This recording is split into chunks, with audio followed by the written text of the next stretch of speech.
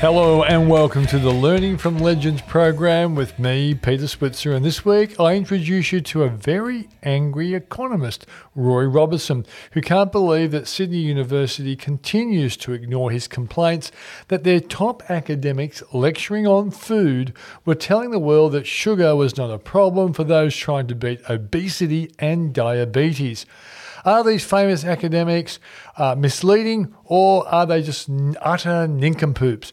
Robertson has his theories. Here is his story. By the way, Rory was the economist who struck a bet with Professor Steve Keen over his predictions of huge house price falls in the GFC, which saw Steve have to walk from Canberra to Mount Kosciuszko after losing the bet. Once again, here's Rory Robertson. Now, I'm sure people might have, particularly people who read the business press, would remember your name. For me, it was University of New South Wales, the Reserve Bank, then Macquarie Bank. Oh, I missed out something along the way.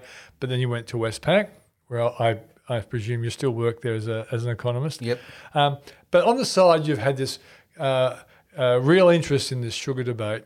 But before that, you became quite famous when you took on Associate Professor Steve Keen, as he was in those days, during the GFC, when he was predicting house prices would fall by 30 or 40%? 40%. Okay. And in some public forum in Parliament House, I recall. That's right. How did it come about that you should challenge him on that particular subject of the 40% house price fall? Well, in the GFC, there was lots of concern that things were going to get ugly, and Steve Keen was at the forefront of producing doomsday forecasts about how house prices would fall by 40% over the next few years. And so I happened to be invited to a debate at the Parliament House, and Steve was the other presenter. So when I was driving down that morning, I basically was thinking, how can I highlight the fact that his forecast is nonsense?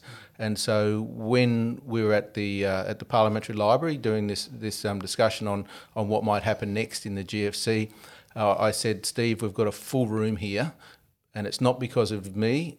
It's because of your particular gloomsday forecast. So I just said, if you're right and house prices fall by 40%, then I'll walk from here to the 220k to Mount Kosciuszko and up Mount Kosciuszko, and if you're less than half right, if house prices fall by less than 20%, you should walk, and encourage him to take that bet. And he immediately took the bet, and we firmed up the details in later days. And then, lo and behold, within 18 months, he had actually walked and ran, and blogged from Canberra to the top of Mount Kosciuszko. And what was funny is the whole way through when he was blogging is basically Rory Robertson knows nothing. And so I'm sure over the years, and I've heard them as well, I've put you and him against each other. I think at one stage on my TV show or maybe in separate interviews side by side. But you also made him wear a T-shirt which said, what's that T-shirt read? It said, the loser had to wear a T-shirt that said, I was hopelessly wrong on house prices, ask me how.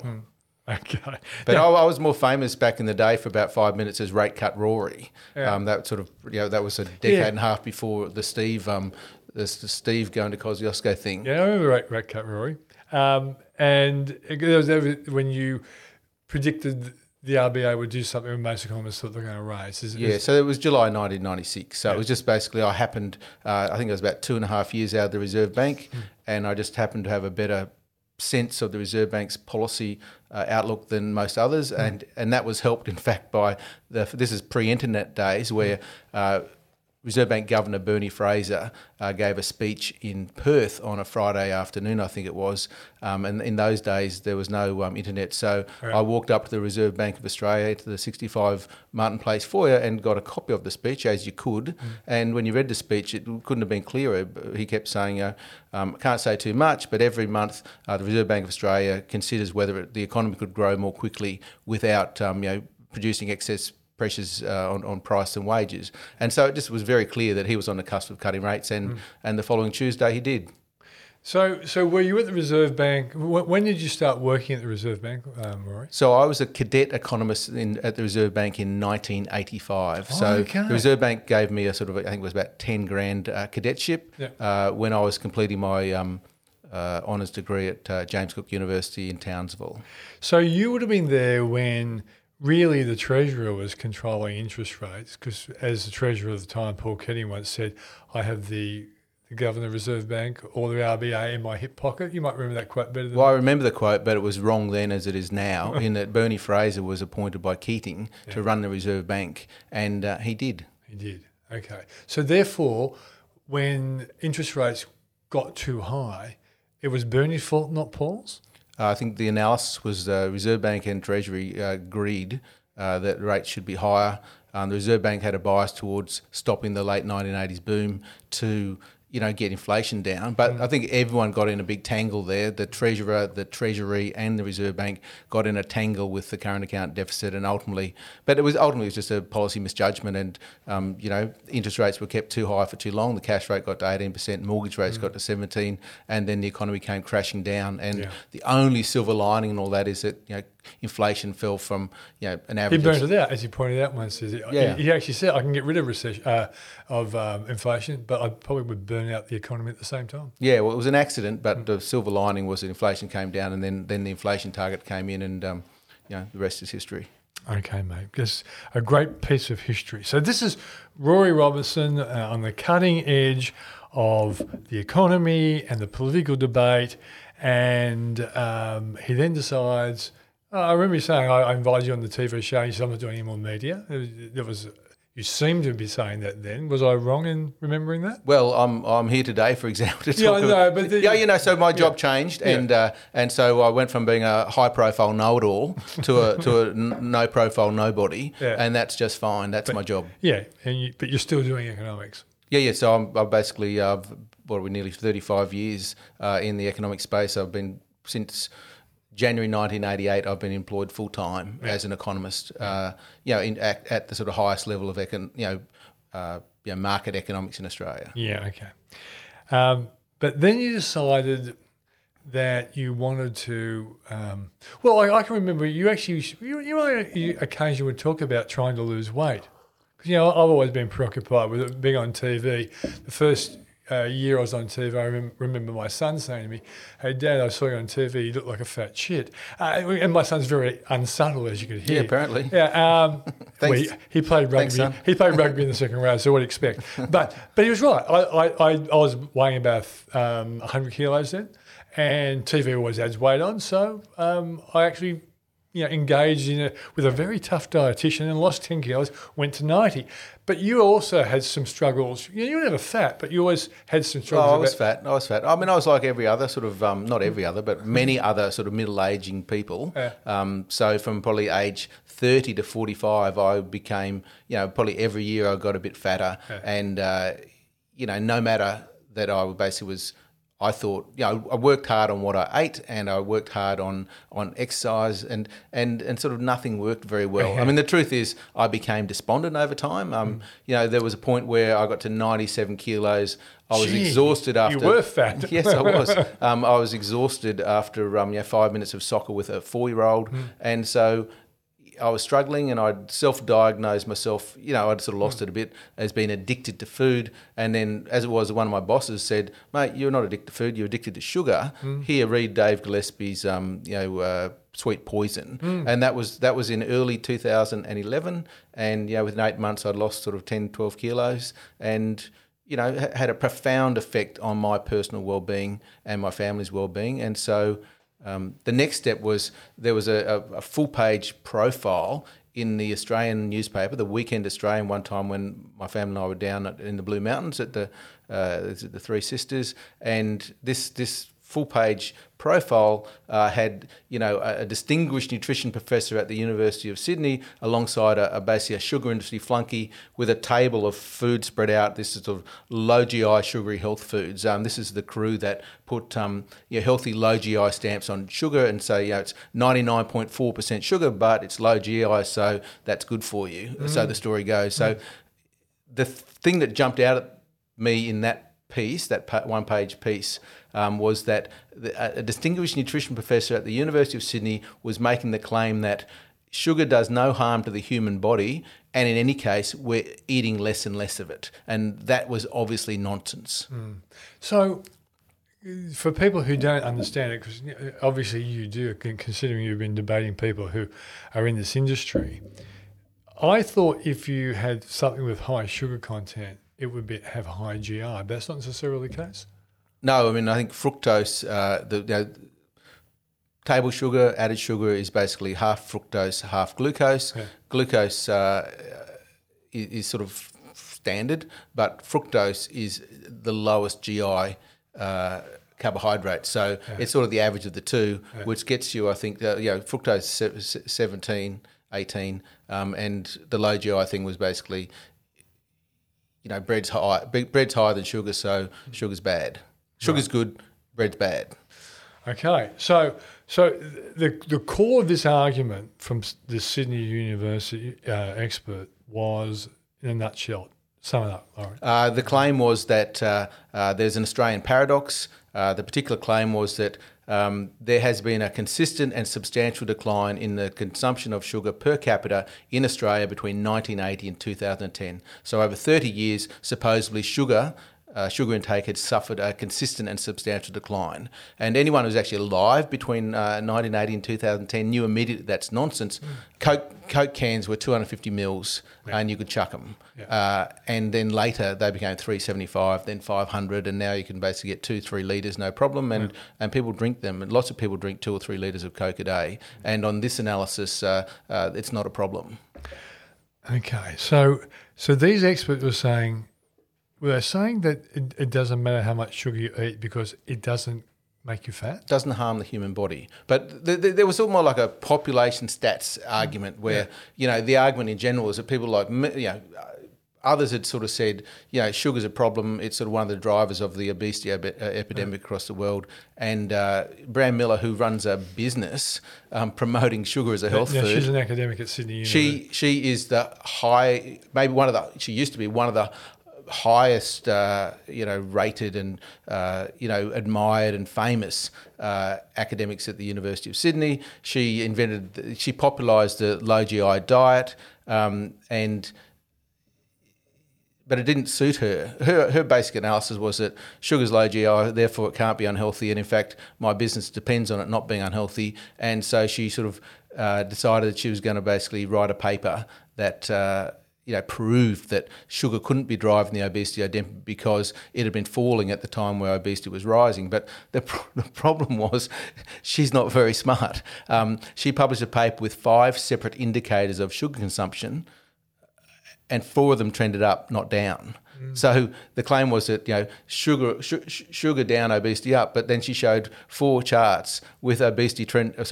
With sugar consumption, 4 separate indicators of sugar consumption trended up, not down. Thus falsifying her story that sugar consumption had suffered this consistent and substantial decline. And then what was funny is that the piece of data that she still insists, is the sort of the key to her analysis. It was published by the Australian Bureau of Statistics from 1928-1929 to 1998-99. So it was a 60 or 70 year data set that the ABS had discontinued as unreliable after 98-99. So her time frame was 1980 to 2010, and the data set was discontinued as unreliable less than 2/3 of the way through the time frame. Well, how did she get to analyse up to 2010 if ABS wasn't keeping the data? Well, the trick is she didn't know what she was doing. But what was funny is that instead of downloading ABS data, she downloaded FAO data. So the United Nations has this entity called the Food and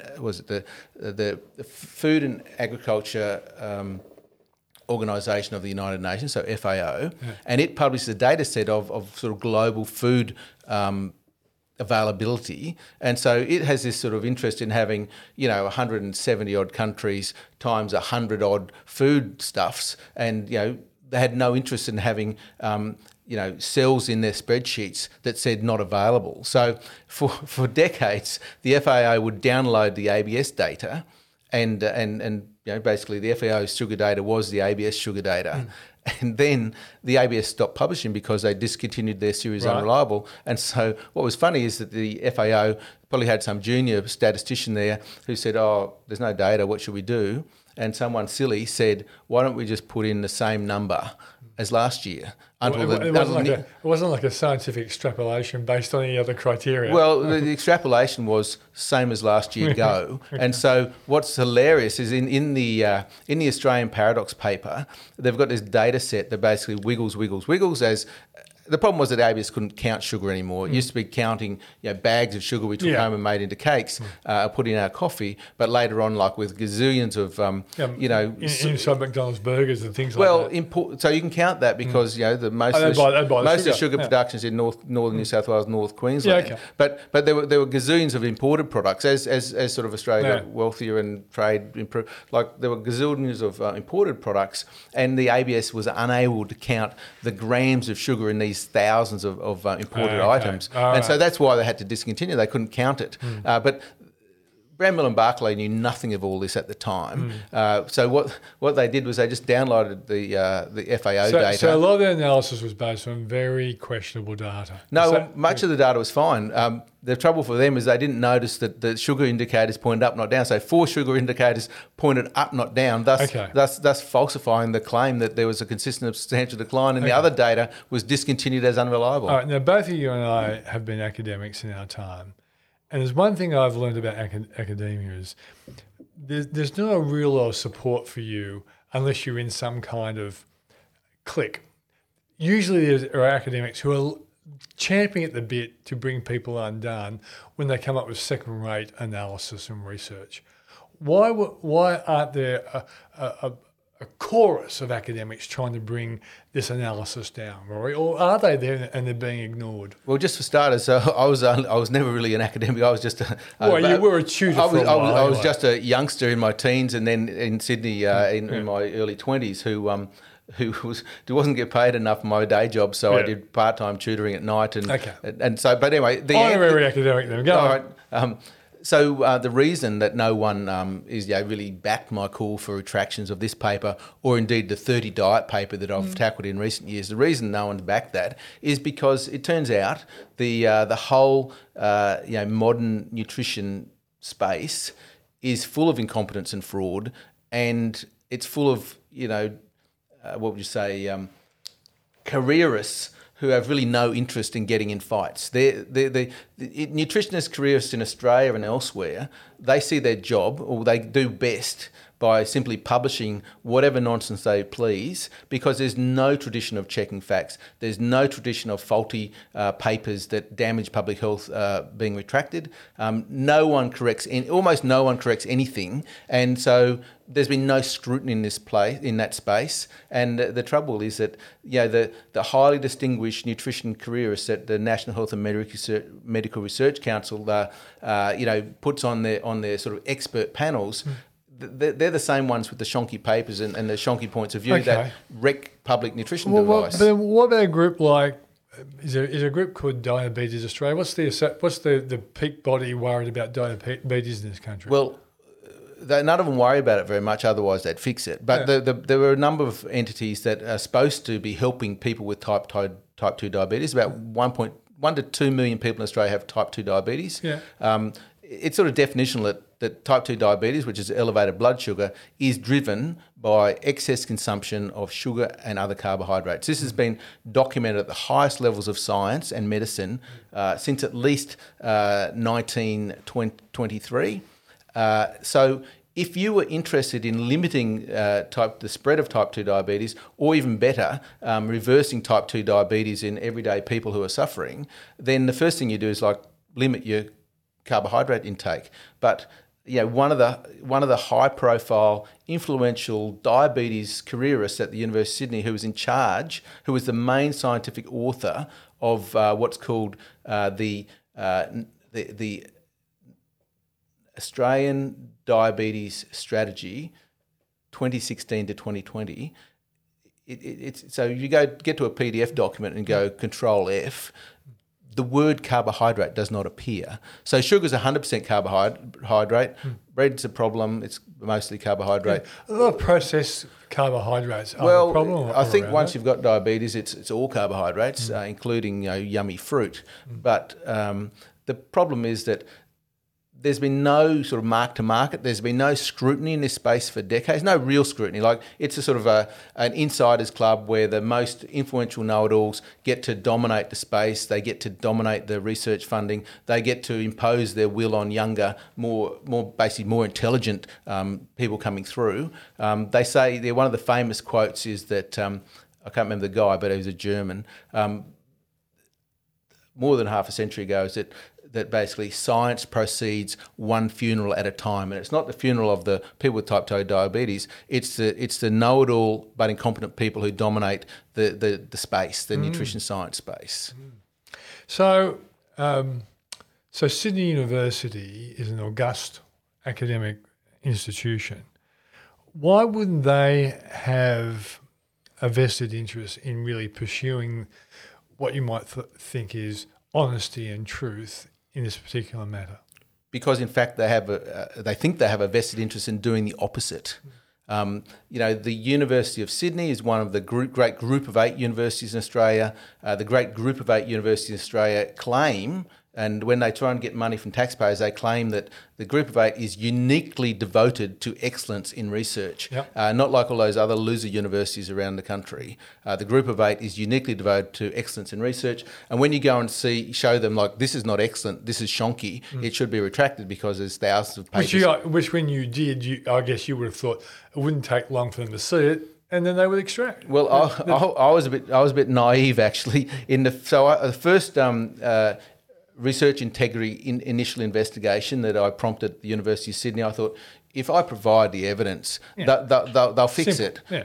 And it turns out that's not what happens. What they do, and they did it once with the Australian Paradox paper, and they've done it again with the 30 diet lifespan paper. What they do is they hire a distinguished nutrition professor who's just on the cusp of retiring, and they encourage, they basically, anyway, in both research integrity investigations that the University of Sydney has overseen, they've exonerated the researchers of research misconduct, and the main way they've done that, besides trying to basically exonerate them, they've hidden critical evidence that basically shows it is blatant misconduct. In the Australian Paradox paper, they said Mr. Robertson says the FAA is publishing shonky data and basically just making up numbers, but he provided no evidence of that, or even evidence of inquiring about it. When I'd had a 6-page interaction or six email interaction with the FAO woman in Rome, a woman called Gladys. Gladys is my grandma's name, so Gladys at the FAO in Rome basically said, yes, that's right, Rory. We used ABS data up to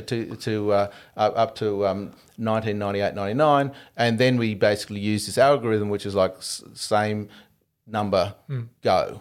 So, in the process of exonerating these scientists, they basically just disappeared the evidence, and more recently, when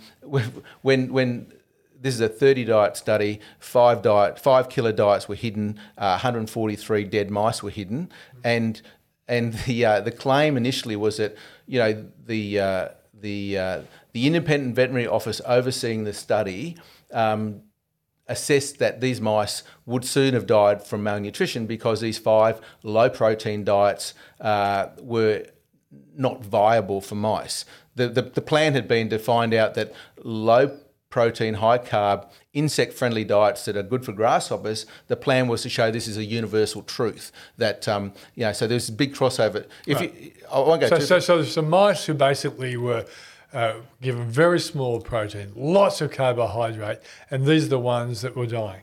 They were the ones that died first, right? In a diet and health study, the wrong mice died, and so the wrong mice were hidden. And then, so when I complained to the journal, the author of this, the head of the Charles Perkins Centre at the University of Sydney, he wrote to his editor-in-chief, he wrote to the 70-odd people on the scientific board of the journal Cell, and he said that the independent veterinary office had said these mice would have died anyway. We're going to die from malnutrition. So the ethics protocol mean they have to be euthanised now. And so whereas the University of Sydney says these mice and diets were removed from the experiment.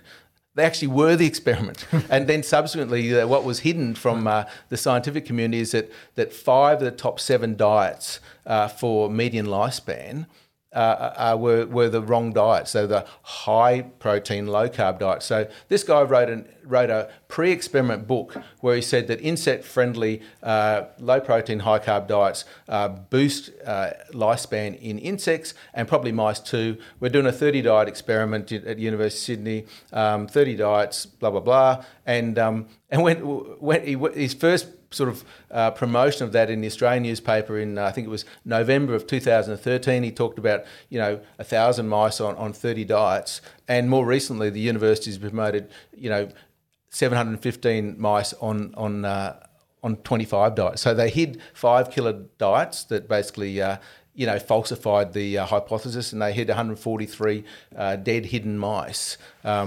It's appalling, but... Yeah. The crunch at the end was where the now Vice-Chancellor, Professor Stephen Garton, who oversaw the initial inquiry into my complaints, he initially, in his first report, he didn't mention the Independent Veterinary Office, which was a key part of my evidence. Yeah.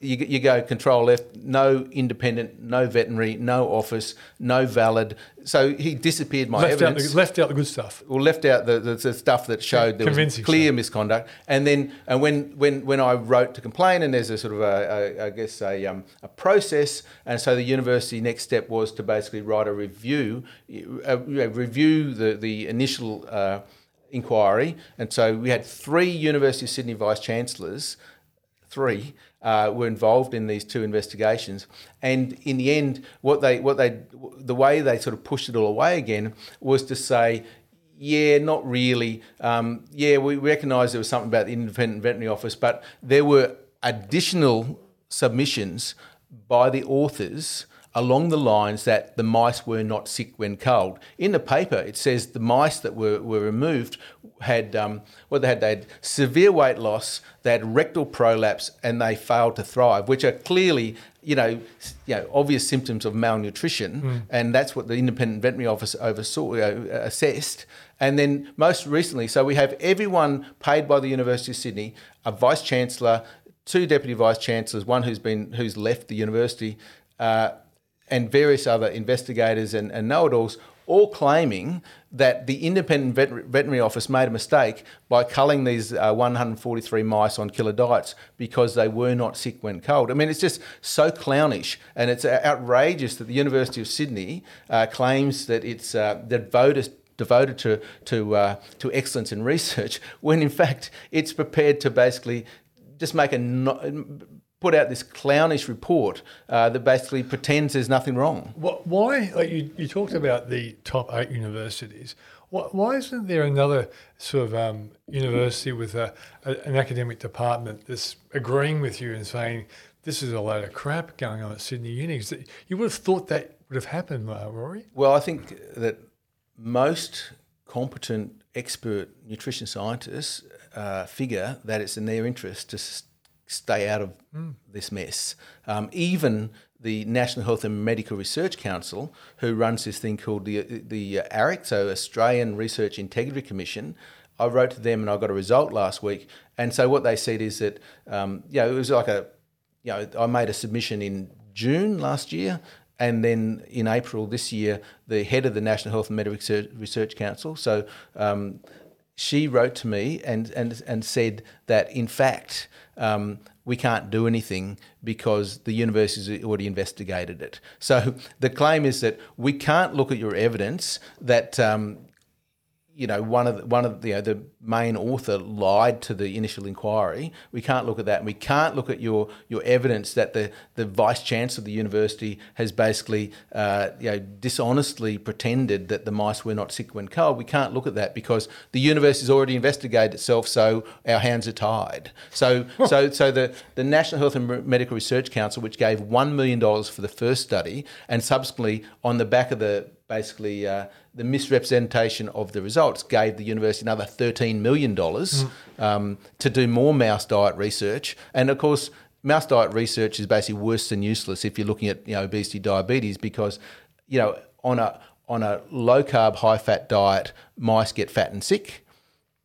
On a low carb, high fat diet, humans who are fat and sick get well. So it's just the whole space has close to zero credibility, including the management of Group of 8 universities. But there must be real doctors out there who agree with you.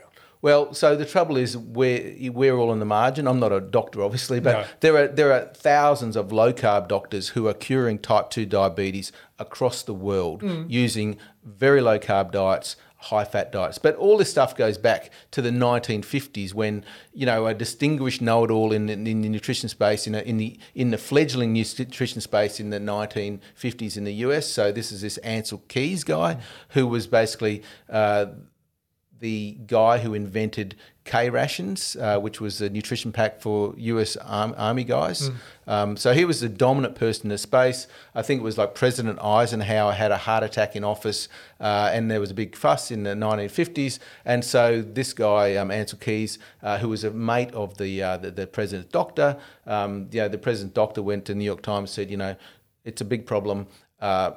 Our guy, Ansel Keys, is going to sort of figure out what causes heart attacks in middle-aged men, and so, but he already knew it's the saturated fat. It's the fat. It's a stuff in the pan after you cook bacon and eggs. He knew that, and so he went off and proved it. And then the American Heart Association put out an advisory that basically you need to go low-fat, high-carb.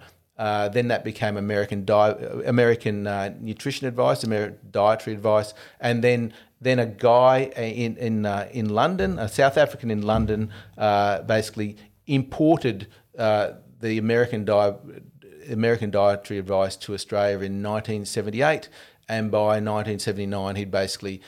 He was the bully in the space. We know that basically it was a very small space, and so I guess he was pushing against an open door to do whatever he pleased. But 10 minutes later, we've got the National Health and Medical Research Council basically inking in this guy, University of Sydney professors, inking in the new dietary guidelines straight from the US with no independent scientific confirmation that this was a good idea. The Australian Dietitians Association, the Australian Diabetes Council, which is the New South Wales arm of Diabetes Australia, all these entities have just basically inked in the American advice from the 1950s without any independent, scientific confirmation that was a sensible thing to do. Greg Hunt, have you talked to Greg Hunt? Not yet. I think we're building in that direction. I've written to pretty much every state politician in Australia and explained that the University of Sydney can't be trusted. Basically, the University of Sydney and the Australian dietary guidelines and the National Diabetes Strategy are all basically worse than useless in the sense that they promote 45 to 65% carbohydrates as healthy, when in fact, for people with diabetes, it's actually what caused it in the first place. And the fix is a low-carb diet, high-fat diet. So the whole place has been wrecked by this, phobia of fat that got into the official guidelines very early. And it turns out to be complete nonsense. Like, I think it's now very clear, even to the American Dietitians Union, who now say that carbs are more dangerous than dietary fat for heart disease. Okay, so where are we at? To wrap it up, Rory, you've been fighting against a lot of vested interests who don't want to believe you, insufficient government support. You've got on the ground doctors saying you're absolutely right, fight diabetes with high protein. Or remove the excess carbs. That's the main thing. Okay, so where to now? Because and by the way, are these people trying to sue you for telling them? Have you been threatened with suing? What's funny is that the Sydney Uni tried that one right early on. There was a woman called Professor Jill Trewella, who was a Deputy Vice Chancellor of Research. So this might have been about 2012. I was about 6 months into the little fight, and I wrote a piece that was just a summary of the first 6 months, and I said, if there's anyone out there who doesn't believe this faulty paper should be retracted, please get in touch ASAP. Anyway, so at midnight one night, I get this email from Professor Jill Truella, the basically 3IC of the University of Sydney, who basically said, "Excuse me, Rory, please stop your fight with our distinguished scientists. You're with your she said something like, you're unsubstantiated and potentially defamatory material." And I said, I replied and basically said, "Look, I've just sent you a 70-page document, so don't pretend my stuff is, my claims are unsubstantiated. And in fact, if you can find one factual error or any factual error in the entire document, please let me know ASAP and I will correct it."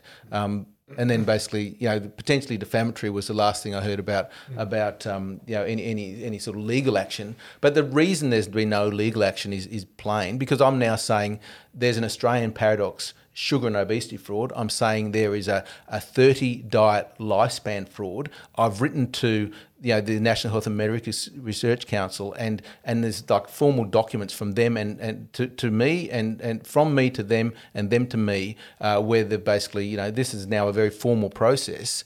The fact that it is that the main defence for defamation is that what you've said is factually correct, and what you said is has implications for public health. So I wouldn't want a sort of any legal action, but I'm not scared of it anymore. I think I've been very careful in documenting the facts. In fact, I say there's this latest one, the 30 diet episode.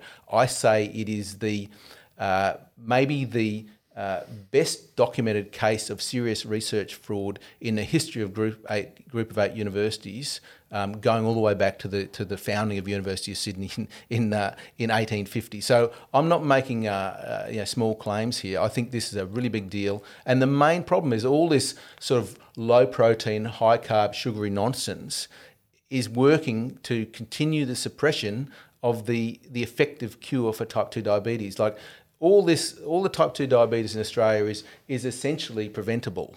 Not by doing anything more than removing sugar and carbs from people's diets and replacing it with fat. It's so simple and yet so tragic that the effective cure is being suppressed by all this nonsense from University of Sydney careerists in particular, who either aren't very good at their jobs. Well, they're not very good at their jobs, but they either don't understand the simplest matters of fact, or they really don't care because their careers are more important.